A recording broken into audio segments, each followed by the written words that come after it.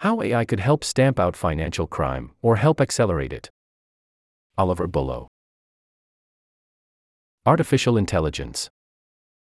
Last week, I swam in the acronym-infested waters of the compliance industry at a conference hosted by the Association of Certified Anti-Money Laundering Specialists.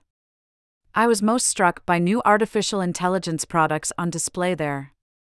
One RegTech company, SymphonyAI, demonstrated a program that could basically replace much of financial institutions' compliance departments with something as easy to use as a Gmail account.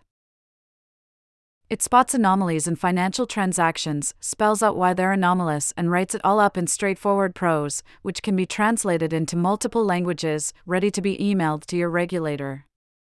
You can chat with it, show me the risky transactions, ask it questions, which transactions involve China, and give it feedback, so it learns to tailor its advice to your particular needs. A lot of the focus on AI this year has been to mock it for falling in love with a New York Times journalist or to worry that it might be sentient, but this was the first time I'd personally witnessed its human-replacing capabilities. Another company, Quantexa, has remarkable software that maps companies, their shareholders and directors, financial transactions and other information in clear and easily comprehensible ways, thus negating the kinds of obfuscation used by criminals to hide their transactions. It is remarkable to think this is just the beginning of what AI can do. Several banks have already adopted versions of AI, including HSBC and ING, in their quest to improve their compliance with anti-money laundering rules after their well-publicized failures to do so. At panel discussions, officers from both banks talked about how the AI systems are more effective than their predecessors at identifying anomalous transactions and more efficient in terms of how much they cost to run. Previously, banks had to employ large teams in their first line of defense to sift the alerts generated when a transaction broke the rigid rules of the old compliance systems, of which perhaps 99% would be false positives. The new contextual monitoring. AI programs claim to do that filtering automatically, thus generating far fewer alerts overall, but more alerts that actually result in transactions being reported as suspicious. This is potentially good, since it means financial intelligence units won't be so swamped by suspicious activity reports and instead will be able to focus on legitimate alerts from banks. Financial crime is an arms race between the institutions and the bad actors are always innovating, one senior compliance officer said. But that got me thinking about what AI would mean for money laundering and financial crime more broadly. I'm afraid it left me more worried than reassured. Of course, new technologies have aided the battle against financial crime many times in the past. Faster communications allow police agencies to exchange information with each other, and the internet allows us to search foreign corporate registries. However, those advances have been just as helpful to criminals. Faster communications allowed tax havens to become major banking centers. The internet made interlocking shields of shell companies cheap and available to everyone. Banking apps made fraud easier. I see no reason why AI won't work in the same way. Yes, it will help compliance departments work more efficiently, but it will also help criminals bury their transactions ever deeper in the financial system. Like every tool, it is neutral in its effect, but if previous innovations are any guide, criminals will be more imaginative than their opponents in how they use it. Fraudsters will use AI to devise more ingenious ways to fool their victims. Lawyers will use it to defend kleptocrats. Accountants will use it to hide dirty money. Criminals are always one step ahead, innovating and evolving their strategies to get past financial institutions and regulators. It's a never-ending roundabout where as soon as one thread is thrown off, a newer, more challenging one gets on, says this helpful article from FinTech magazine. Technology will not be a silver bullet to tackle financial crime unless it is used as part of a well-resourced, well-designed strategy uniting all parts of the public and private sectors. I sincerely hope that law enforcement agencies will not be, unlike the banks, seeing it as an opportunity to lay off their employees, but instead as something to make those employees better at their jobs. One key aspect of that is for regulators to provide compliance teams with reliable feedback on the suspicious activity reports that they receive so as to train the AI systems that are generating them. Artificial intelligence is only as good as the training it receives. You teach AI to recognize a cat by repeatedly showing it pictures of cats. It won't get better at spotting financial crime if we don't tell it when it's done so.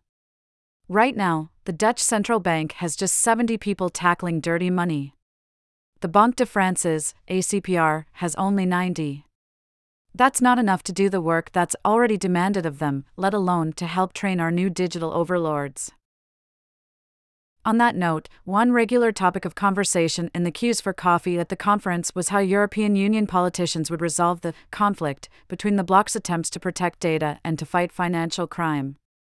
There is no point in having spectacular computer programs to analyze the movement of money if you're going to deny them the data that will allow them to do so. But we also need to make sure the data is being used in ways that are beneficial. I'm glad it's not me having to decide where the line should be drawn.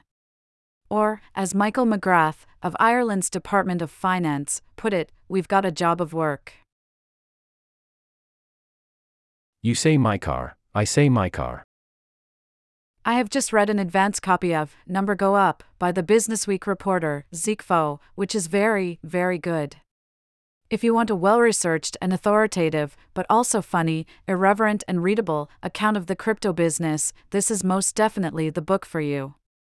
Faux spends time with the brothers in New York and Nassau but also treks to Cambodia to see the victims of human trafficking gangs enabled by cryptocurrencies and points out, with a slight note of despair, that while some of the hucksters whose schemes collapsed last year were being prosecuted, there were no equivalent cases against the gangsters.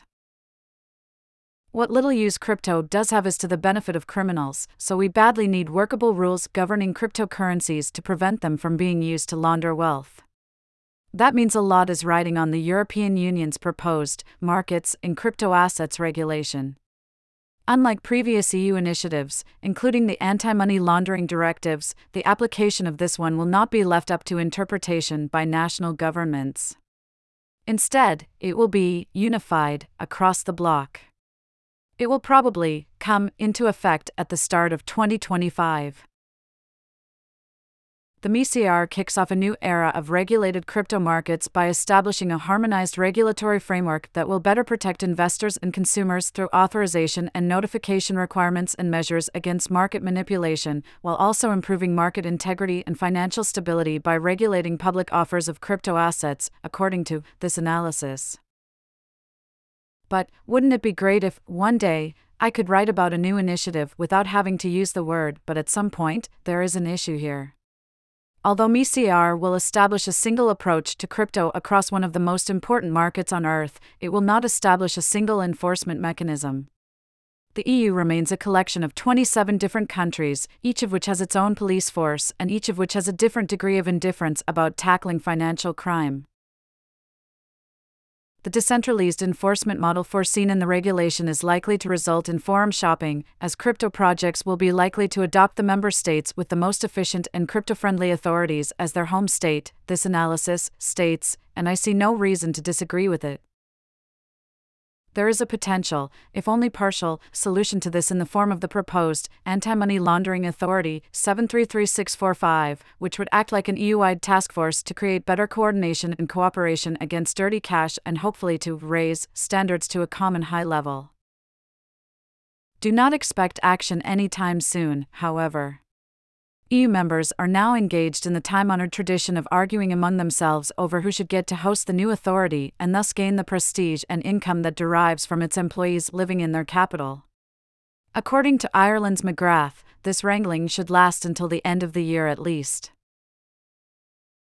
Given the delays we are seeing, I personally think the timeline is a little vulnerable, he said before making a pitch for Dublin to be chosen as the authority's home base.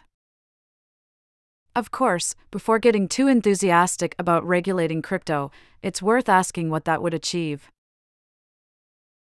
So many smart people had spent so many thousands of hours working on cryptocurrency, and yet shockingly little of use had come of it, Faux writes toward the end of his book. Since cryptocurrencies therefore primarily exist as a speculative investment, perhaps regulating them in the same way we regulate gambling is the correct approach. With no intrinsic value, huge price volatility, and no discernible social good, consumer trading of cryptocurrencies like Bitcoin more closely resembles gambling than a financial service, and should be regulated as such.